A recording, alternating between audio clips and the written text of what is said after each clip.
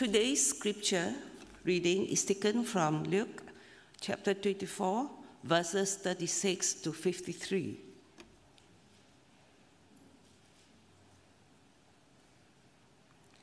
Luke 24, 36 to 53.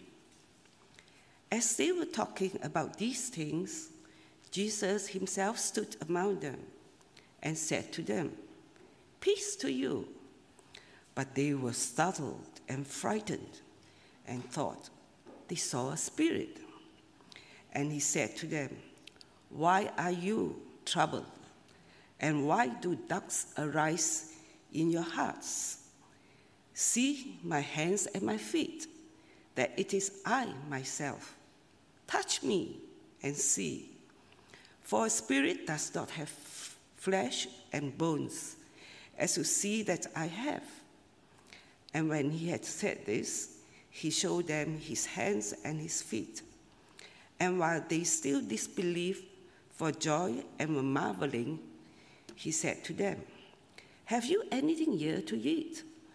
They gave him a piece of broiled fish, and he took it and ate before them. Then he said to them, "These are my words that I spoke to you while I was still with you, that everything written about me in the law of Moses and the prophets and the Psalms must be fulfilled." Then he opened their minds to understand the scriptures. 46. And said to them, "Thus it is written that the Christ should suffer and on the third day rise from the dead, and that repentance for forgiveness of sins should be proclaimed in his name to all nations, beginning from Jerusalem. You are witnesses of these things, and behold, I am sending the promise of my Father upon you. But stay in the city until you are clothed with power from on high." 50.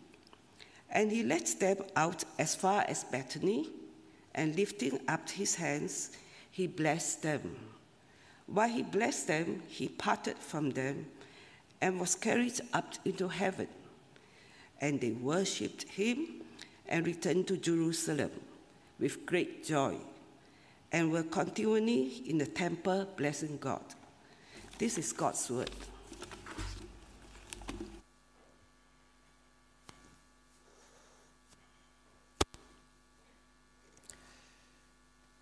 Thank you, Doris, for reading God's word for us this morning, and thank you for joining us as we come to the end of this series that we have called Radical Dependence.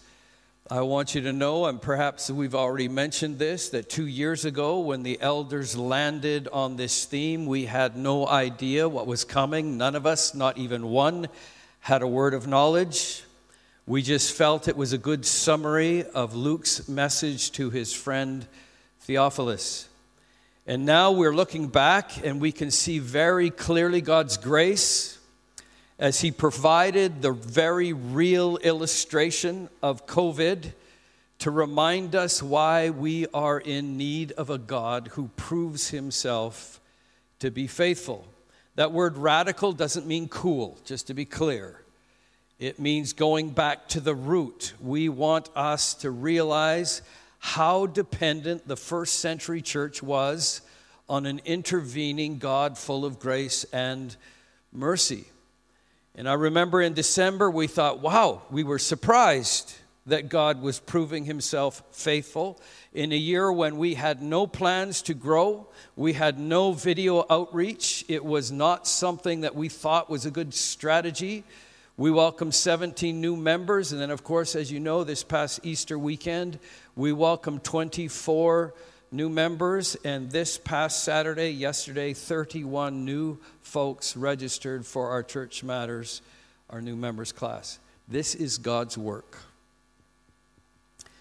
He works in such a way that no man or building or strategy can take glory that belongs to him.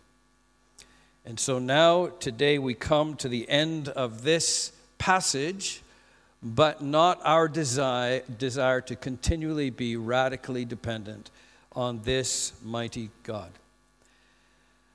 As I recall it, it was likely my fault, as honestly most things are. This was many years ago. We didn't have 3 boys at that time. We only had 2. Our oldest was 6. Our younger was 4. We were living in a small Canadian prairie town called Moose Jaw in the province of Saskatchewan, and we were restarting a church plant that had collapsed.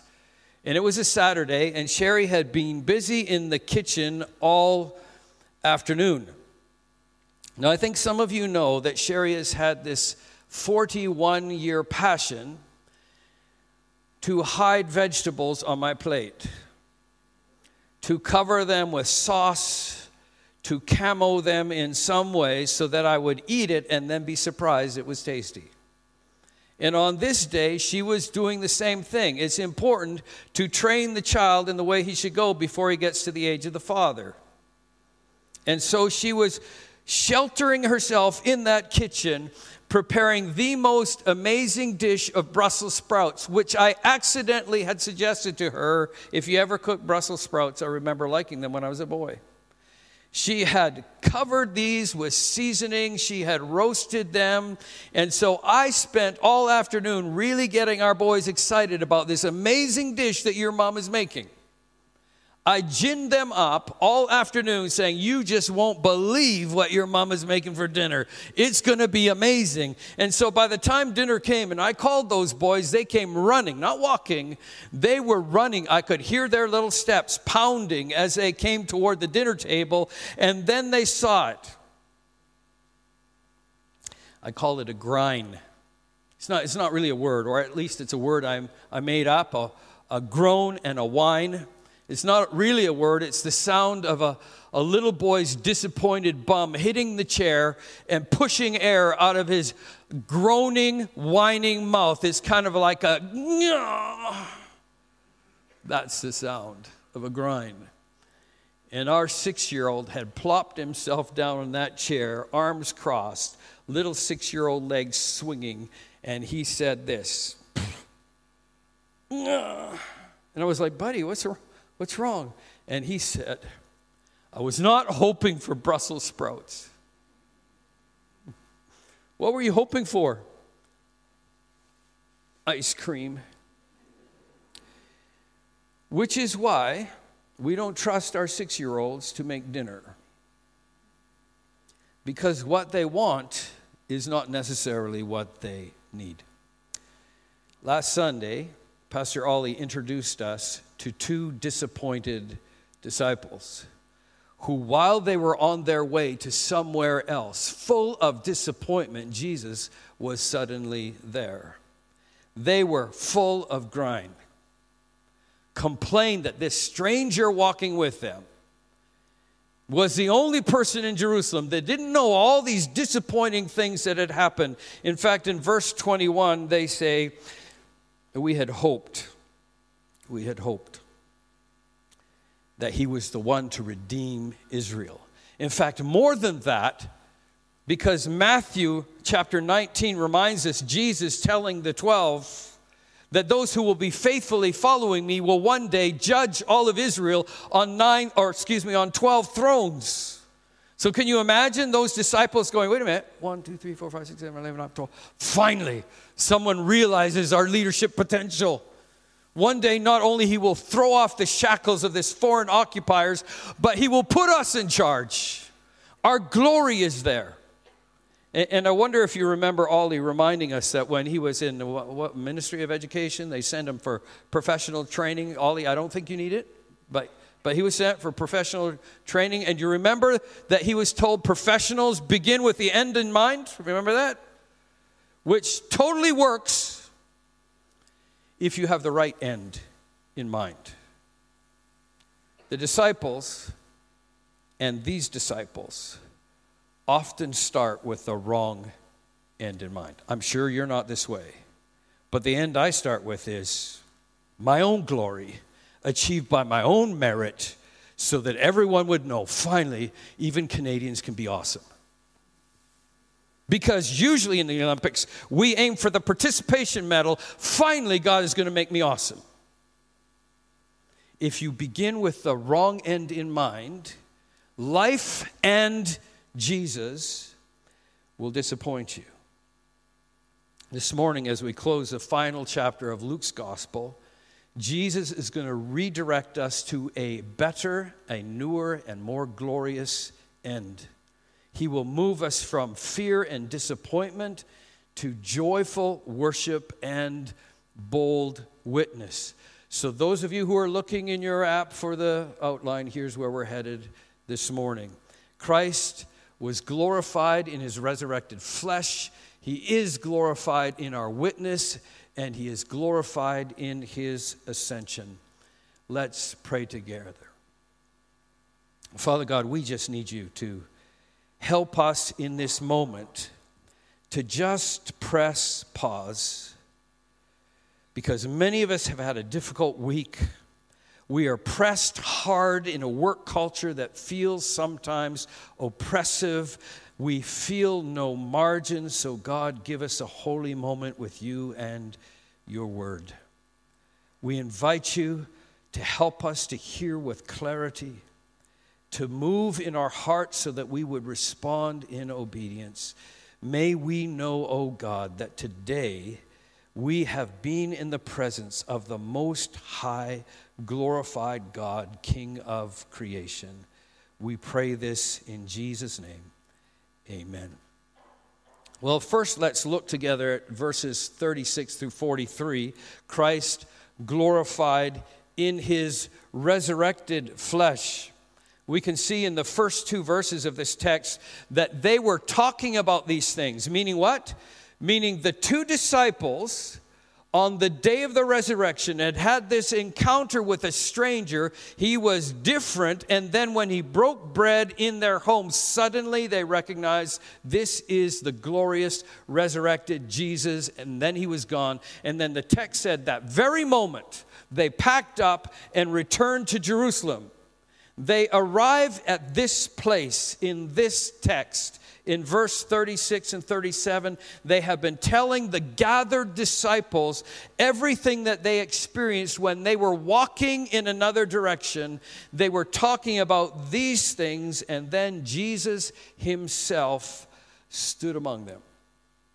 Luke, intentionally using this reflexive pronoun, Jesus himself, to describe that awkward moment when you're talking about someone and suddenly you realize, whoa, they're in the room. And I was talking about them as if they were not here. And then Jesus, remember, he is Creator God, from whom all things were created, for whom all things were created. He spoke it all into existence. And in this fearful group that John's gospel tells us were behind locked doors. And by the way, so it's not just the 11. The 2 from Emmaus have joined them. And then in Acts, Luke reminds us that there was about 120 there, all huddled fearfully behind locked doors. And suddenly the God of peace is there speaking peace. And it wasn't enough. In response to the calming presence of the resurrected Jesus, verse 37, they were startled and frightened and thought they saw a spirit. Do you hear the extraordinary gospel truth about that? That means after 3.5 years of sitting beneath the teaching of Jesus, after seeing him heal the sick and raise the dead, these disciples believed in ghosts. And this is a gospel lesson to us. When difficult times happen, when there are seasons of challenge, we will always default to trusting in our fears.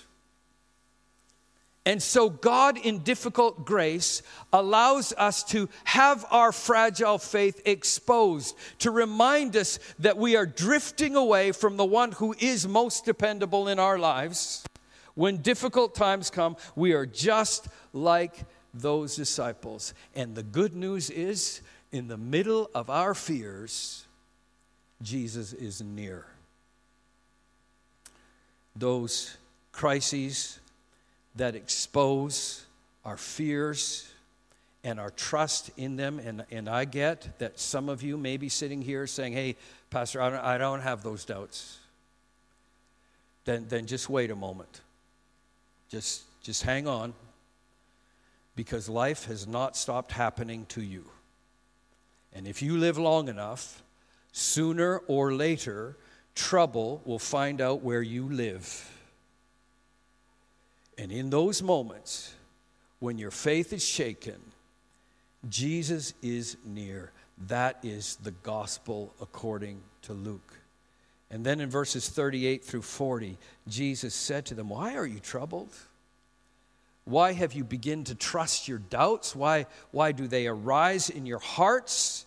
Verse 39, see my hands and feet, that it is I myself. Again, the use of a reflexive pronoun. It is me, myself. Touch me and see. For spirit does not have flesh and bones as you see that I have. Just feel it.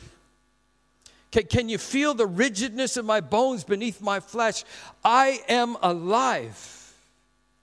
And when he had said this, he showed them his hands and his feet. Do you notice this? Jesus showed them so that both they and we could know that blind faith might have been a rock band in the 70s, but it is not an antidote to doubt.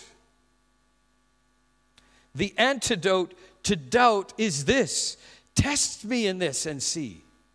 Touch me and know. Know me and believe. And yet, even after that tactile, experiential knowledge, Jesus continues to observe this in them. Verses 41 and 43. While they were still disbelieving for joy and were marveling. I have read that text about 100 times, and it's so difficult to put those words together because they're in conflict. Disbelief, joy, wonder.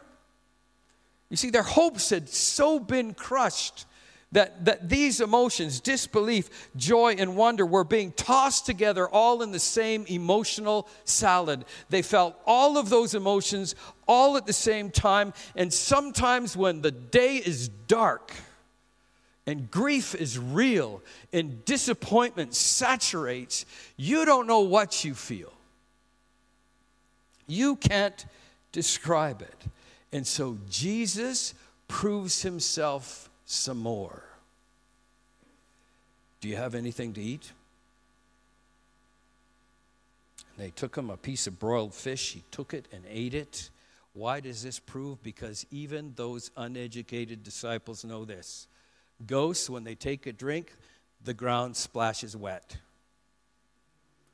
I know this because I've seen it on cartoons. A ghost cannot keep food. It just drops to the floor. But Jesus consumed that food. It entered into his resurrected stomach and stayed there. He was alive and real. He was glorified in a resurrected body. I guess these disciples realized suddenly it's easy to believe Jesus when he's feeding 5,000 people with a little boy's lunch. It's easy to believe him when he's healing the sick and raising the dead. But in the most challenging times in life, the most difficult times, we need a God who is willing to prove himself. This is what Ollie was referencing last week. Doubts are not tragic. It's not a faith crisis. Why? Because your faith is not dependent on you. In the summer of 1877, Louisa Stead was enjoying a lovely summer picnic with her husband and her daughter. Life had been good. God had been good to her. She was married to a godly man who loved her desperately. God had blessed them with a precious 9-year-old daughter. And as they were enjoying the day, they suddenly heard a shout from the riverside. A little boy had fallen in. And her husband was the answer to every problem. The perfect husband, the Mary Poppins of husbands. And so he jumped up, ran down to the riverside, dove into the... He was a strong swimmer, but the current was stronger. He struggled to save that little boy, and in the end, both the boy and that husband were lost. In the 19th century, it wasn't awesome for a mother to suddenly be a widow. She had no means of support. She had nothing. She grieved for a year. She was reliant on the loving care of her church family. And then in the winter of 1878, she wrote these words, a song bubbling up in her heart. I'm so glad I've learned to trust thee. Precious Jesus, Savior, friend, and I know that thou art with me and will be with me to the end. Jesus, Jesus, how I trust him, how I've proved him o'er and o'er. Jesus, Jesus, precious Jesus, oh, for grace to trust him more. Friends, I know this has been a difficult year for many of you. I know that some of you have lost significant income this year. Some of you are living with anxiety, wondering how long you can bear with your work.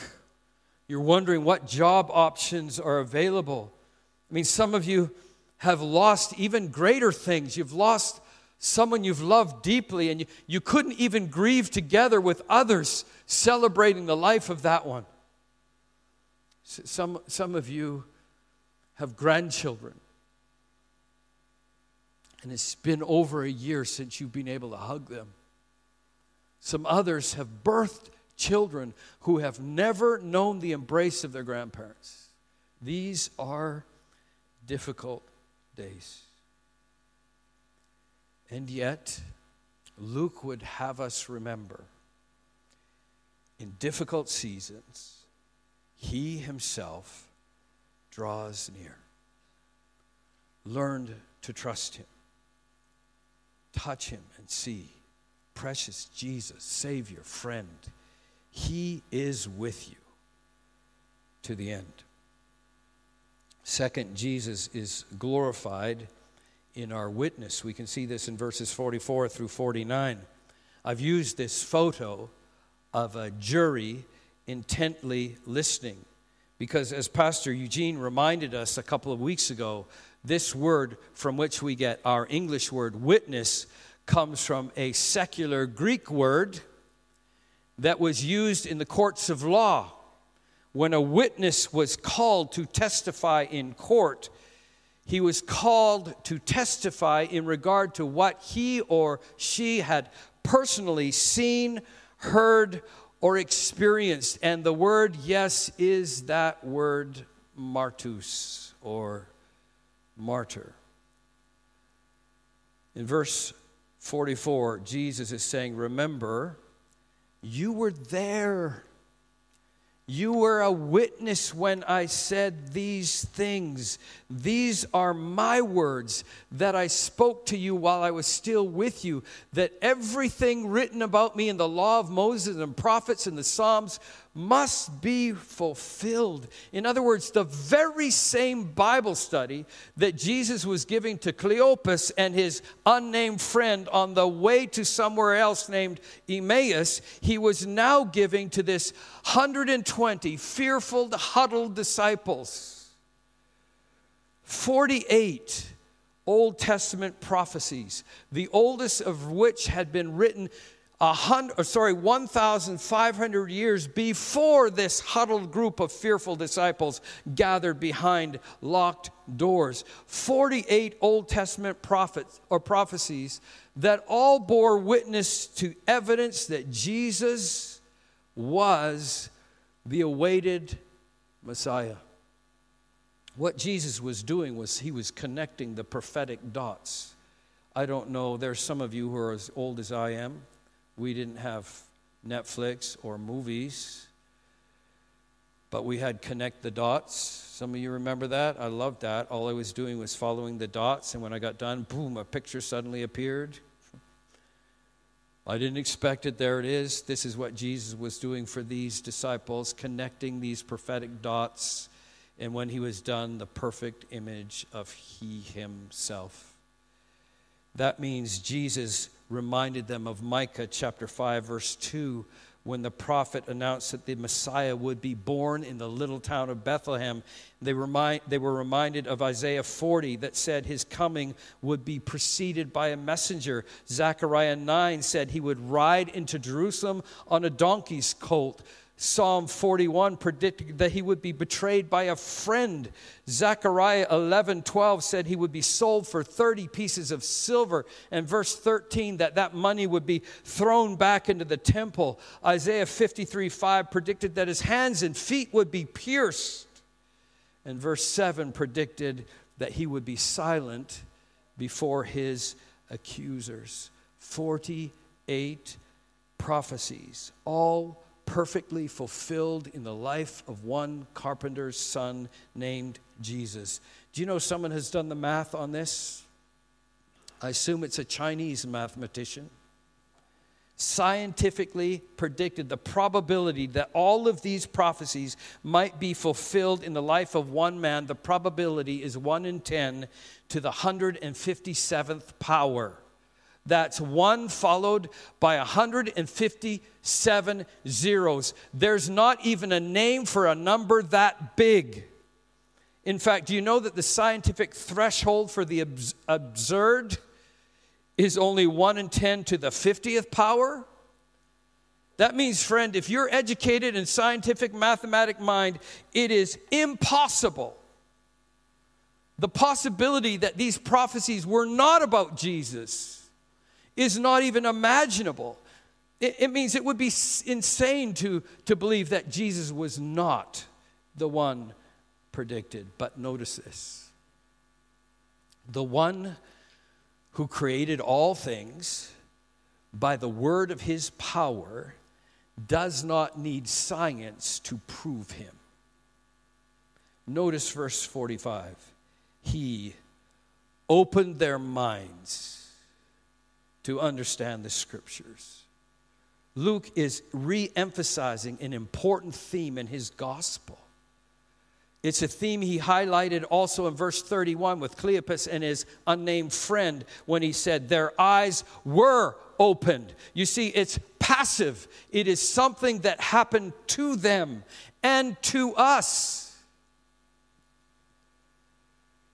This is why even Baptists need the ministry of his Spirit. We believe, but it's not because of our exegetical ministry skills. That does not bring us faith. It's not because we have this natural spiritual inclination. We do not. It's because the Spirit of Christ opens blind men's eyes. He opens our minds to understand the beauty of the gospel. It is his work in us that brings faith. And then he gives us the reason why we yet remain. I mean, if we believe and the promise of heaven is ours now, why are we still here? Jesus gives the reason in verse 48. You are witnesses of these things. You are to share and show that which you have seen and heard of me. This is what Ollie called the unadjusted and full gospel. We see it in verses 46 through 47, that Christ suffered for our sins, that on the cross he conquered both sin and death, that there is forgiveness in his name, and salvation is found in no one else but in the God who proves himself. This, friends, is the assignment for every first century disciple and every 21st century disciple, sharing and showing the good news of Jesus Christ. And the one who opens our eyes, the one who blows open our minds to see and believe that he is God, is also the one who equips us for this work. Now, many of you who have been in GBC a long time, you know my story. You know that for 15 years, I ran from my call to full-time ministry. It's because when I looked in my mirror, it told me the truth. And the truth is, you have nothing. You're physically tongue-tied. You are dyslexic. You have trouble reading and remembering. You can't even stay on one topic. Even the school knows you're disruptive. Your desk is out in the hall room. My mirror just simply told me the truth. But the truth is, it's not what I bring. It is about the God who lends me his Spirit. And so in verse 49, Jesus said, "Behold, I am sending this promise, that the promise of my Father, the Spirit of the living God, stay until you are clothed with power from on high." Now notice two things about this. Notice he didn't say, stay until you've done the GBC ministry internship, then check to see if you're really gifted for ministry. He didn't say, stay until you've clothed yourself with a Bible school degree. And more than this, secondly, he sends his Spirit not so that we could have some ecstatic experience, not so that we could steal his glory by platforming our awesome abilities. He sends his Spirit for this reason, so we could clearly and powerfully share and show the good news of Jesus Christ. It doesn't matter how great your delivery is. His Spirit comes so that his word would be clear and powerful and be received by those who are dead in their sins and trespasses. You don't have the power, nor do I, to raise the dead. Only his Spirit does that.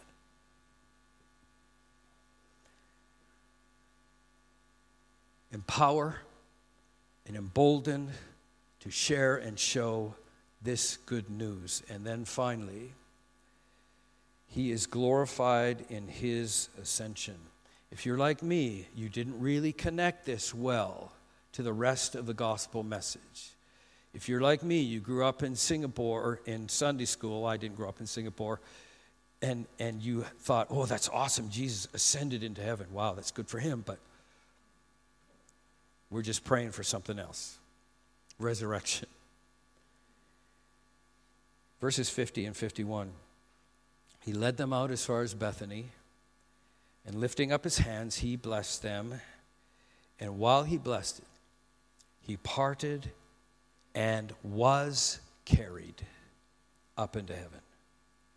Jesus' ascension gave those doubting disciples, full of fear, a clear and convincing picture of the right end to have in mind. This is resurrection. And that is why Paul wrote, if Christ has not been raised, then our preaching is in vain. And our faith is in vain. And that's why he who had everything the first century society and culture could afford considered everything he had as loss. That's why he wrote to the Philippian church, I count everything as loss for the surpassing glory of knowing him and the power of what his resurrection, that I might share in his sufferings, becoming like him in his death, that by any means possible I might attain this resurrection from the dead. That means just like Jesus, there is coming an end for us who believe. No matter what condition that glory finds us in. Maybe he finds me in bones. Maybe he finds you in ashen dust. No matter what condition he finds us in, the one who spoke life into existence will reanimate us and lift us up.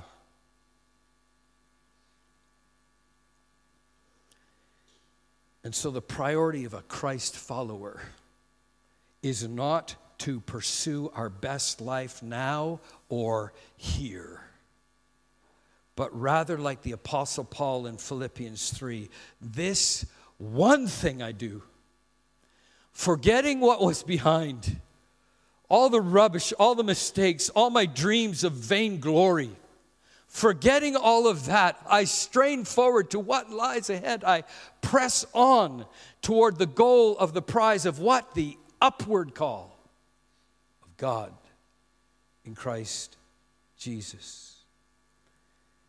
Do you notice the radical change?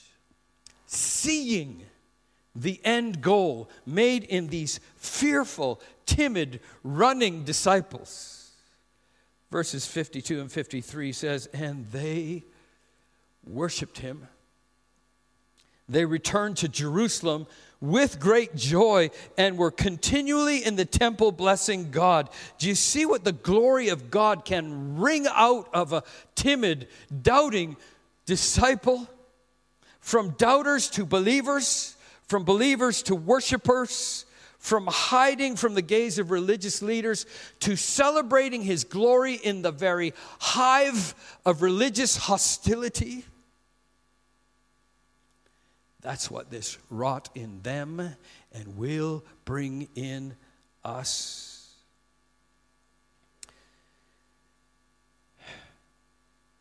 I wonder if your joy, if our joy is so authentic that we too would dare celebrate his glory in the presence of his enemies. That's what was happening in the temple every single day. In front of the Pharisees and the Sadducees, all of those who sought to have Jesus killed, suddenly his followers had no fear but celebrating, he is alive, he's alive indeed. As some of you may remember, Eugene reminded us, this is what convinced the president's hatchet man, Chuck Colson. This is what convinced him that Christ was indeed alive. This his original booking photo when he was hauled in and charged with obstruction of justice. When he was sent to prison, he wrote this: these disciples were beaten and tortured and stoned and put in prison, yet they would not deny what was true. They wouldn't have endured it if it wasn't true. You're telling me that the apostles could keep alive for 40 years? Impossible. Look at us. Watergate embroiled 12 of the most powerful men in the world, and we couldn't keep alive for 3 weeks. This is an image of 15 women who endured because it was true. 15 women for whom no sacrifice was too great for the surpassing glory of knowing Christ and the power of his resurrection and the fellowship of his sufferings. I wish we had time to celebrate the faithful witness of every one of these disciples. But this, just one. Her name was Felicitas. Felicitas is Latin for happy. Felicitas is pictured here in this print with 7 heads belonging to her sons, who along with her were martyred in Rome in the year 162. Her fruitful gospel witness, joyfully sharing what she knew to be true about Jesus, was noticed by the pagan priests in Rome, who made a formal complaint to the emperor Lucius Verus. With each child she was forced to watch. They slaughtered them and gave her an opportunity to deny Christ. Recount your witness. And 7 times she refused and then was killed. And so I'm left wondering, has my fruitful gospel witness even been noticed in McPherson? Is there anyone in our world who has been shown and told the good news of Jesus Christ? In fact, if we were suddenly gone, if this building collapsed into rubble, would our neighbors miss us? Would they notice? Am I like Paul? Pursuing any means possible to attain the upward calling of God in Christ. Eugene reminded us a couple of weeks ago, Luke wrote this gospel, these 24 chapters, just for one friend, the most excellent Theophilus. Just so this one man, not a Jew, a pagan Greek, could know and have certainty about Jesus. And now he closes the book, and we're left asking, is there anyone who today has certainty about Jesus because we yet draw breath on this island? As we reflect on this for just a moment, can I ask you, to what end are you following Jesus? Or are you asking him for all the same things you asked your old God? Have you just been transactional? Lord, help me get this job. Help me keep this job. Help me do well. What are you hoping to gain? Have you landed on the right end? Is that what consumes every thought? And you heard it earlier as we began. What obligation do we feel? Any? To glorify him in what we say, in our gospel behaviors? What specific adjustments will we make this week in order to faithfully pursue God's glory in this nation? I want to invite you to bow with me for just a moment. I think it's possible that many of you are just like me. You've been in church a long time.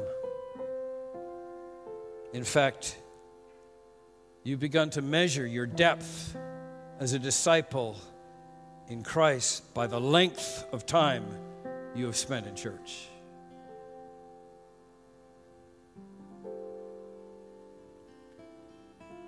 You've begun to measure your faithfulness by the good things that you do. I wonder if Luke has given you, like he has given me, some clarity, some realization of the incremental drifting away from dependence on all he would do in us and everything we are doing for him. If you're like me, aren't you tired? Aren't you weary of trying to do everything humanly possible to please him, when his only desire is, rest in me? He is near, friend. If you would turn afresh to him today and say, all of you, Jesus, none of me, just fill me afresh with your presence, not so that I can be better, but so that I could more better represent you in my daily speech and in my behaviors, that I might share and show the beauty of your gospel. He is near. He himself is here. And maybe you're here and, a friend invited you. You didn't really know how to say no. And maybe you've never, ever surrendered, not to changing your religion, but to embracing this living God who spoke all things into existence, for whom all belongs, and this is a moment that you could be reminded that while you, friend, were on your way to somewhere else, he pursued you, and he is here now. Do you need to turn to him and say, "Oh, my Lord and my God, prove yourself to me. I want to trust you, but my faith is frail. Help my unbelief."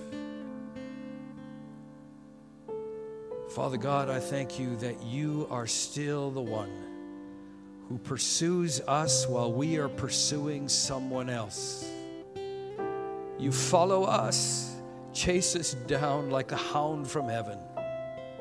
And now that you yourself are here, oh God, we realize there's no place we could go to escape from your presence. Father, we thank you that you are trustworthy. We thank you for this season of COVID that has taught us that all the infrastructure of support that we have built around us is fragile and cannot save. So God, as you have drawn near, we come to you. Precious Savior, Jesus, Lord, we desire to trust in him. Open our minds that we might know the beauty of the gospel. Open our eyes so that blind men and women can see you as you truly are. Do this for our good and for your glory, we pray. In Jesus' name, amen.